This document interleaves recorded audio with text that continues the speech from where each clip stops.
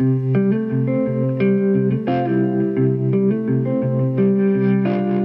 to 10-Minute Bible Talks, where we connect the Bible to your life in the time it takes to get to work. I'm Keith Simon. Have you heard of the health wealth gospel? Sometimes it's called the prosperity gospel. Whatever name it goes by, it's one of the most destructive heresies that the average Christian is tempted by. In its crassest form, it says that if you believe Jesus, if you obey Jesus, if you really have faith in Jesus, he will make you rich. But like I said, that's only the crassest version of the prosperity gospel. And there are many other more subtle versions of it. For example, you might hear that if you have enough faith, God will heal you from cancer.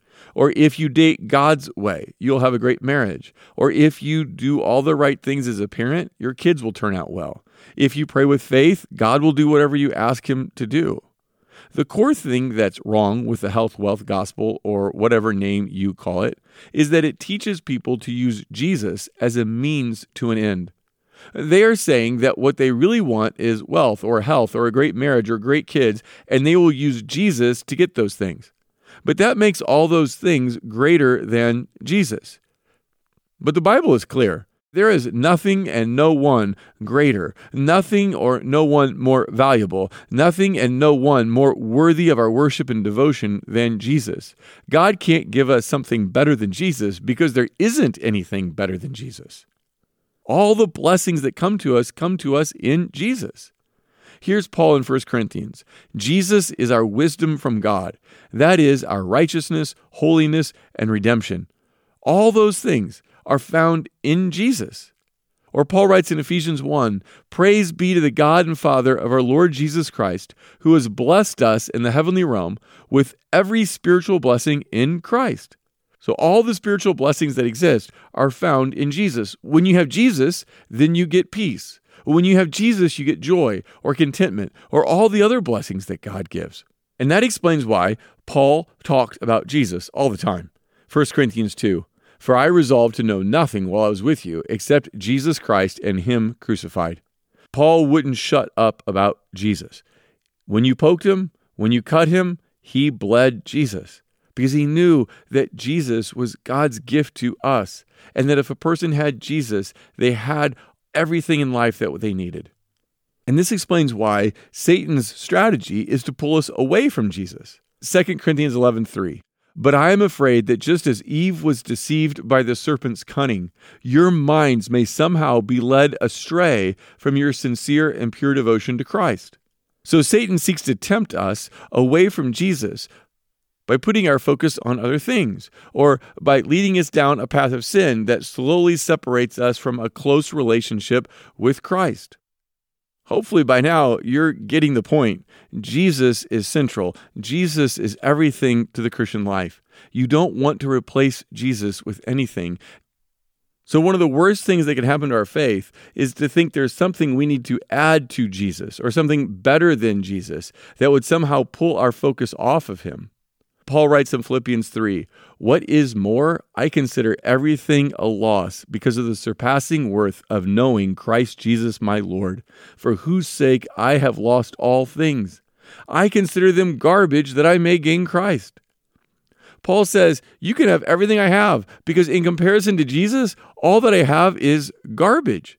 So anything that pulls us away from Jesus, anything that devalues Jesus, anything that tells us that Jesus isn't enough is something that we must avoid. It is dangerous to our soul. And yet, someone is coming into this church in Colossians and telling them that they need something else. These false teachers are devaluing Jesus and pulling the Colossians away from Jesus through mysticism, legalism, and human philosophy. So Paul tells them in chapter 2, verse 3, "In Jesus are hidden all the treasures of wisdom and knowledge. And in Christ all the fullness of deity lives in bodily form. And in Christ you have been brought to fullness. He is the head over every power and authority." It's why he says in chapter 3, verse 3, "You have died, and your life is now hidden with Christ in God. When Christ, who is your life, appears, then you also will appear with him in glory." Did you hear that? Jesus is your life.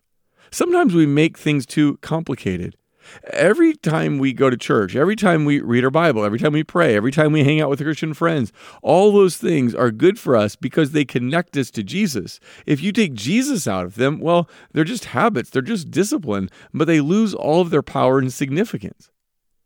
Paul writes in Philippians 1, "For to me to live is Christ, and to die is gain." We tend to focus on the second half of the verse, that to die is gain. And that is true. To leave this world is to gain more than we have in it. But the reason is because of Jesus. That's why to die is gain, because we get more and more of him. We get to be in his presence apart from our sinful nature. But right now, in this world, it says to live is Christ. Can you say that? For me to live is Christ. He is my life. To a large extent, the whole book of Colossians is calling Christians to never drift away from Jesus, to never add anything to Jesus, to never fall for the lie that there is anything better than Jesus, because that's what the false teachers are telling them. Here's chapter 2, verse 8. "See to it that no one takes you captive through hollow and deceptive philosophy, which depends on human tradition and the elemental spiritual forces of this world rather than on Christ." He's saying, be careful. Don't fall for the false teachers and their empty philosophy because it's pulling you away from Jesus. And he tells them in verses 6 and 7 how to make sure that never happens. "So then, just as you have received Christ Jesus as Lord, continue to live your lives in him, rooted and built up in him, strengthened in the faith as you were taught, and overflowing with thankfulness." Paul takes them all the way back to the beginning of their faith and reminds them that when they received Jesus, they received him as Christ and Lord. They received him as God's anointed king, the Lord who had all authority in heaven and on earth. Billy Graham once said, "No man can be truly converted to Christ who has not bent his will to Christ. He may give intellectual assent to the claims of Christ and may have had an emotional religious experience. However, he is not truly converted until he has surrendered his will to Christ as Lord, Savior, and Master." Billy Graham is echoing the Apostle Paul, because what Paul is telling the Colossians is that they won't be drawn away from Jesus if they live in submission to his lordship. But there's even more than that. Paul wants them to remember the joy and humility and gratitude we experienced when we first started following Jesus. He wants us to remember so that we can keep walking with him. In Colossians 2, he also tells them that they were rooted in Christ. What does it mean to be rooted in Jesus? Well, I think Paul is referring back to Psalm chapter 1 when there is this image of this fruitful tree. There's a general rule that a tree's branches are equivalent to their roots. In other words, if a tree is going to have branches filled with fruit, they'll need a deep and widespread root system. And the same goes for us. The deeper our roots in Jesus, the greater spiritual fruit we will bear. So Paul is making the point that we never outgrow Jesus. We never move past him. And Jesus isn't the ABCs of the faith. Jesus is A through Z. He's the Alpha and the Omega. Finally, these verses end by calling us to thanksgiving. Thankful people won't leave Jesus. They know that every good thing they have is from Jesus. So if we're going to apply what Paul says to us in Colossians 2, that means we need to be careful of any false teaching that tries to put distance between us and Jesus. Now, sometimes that's hard because Satan makes it hard.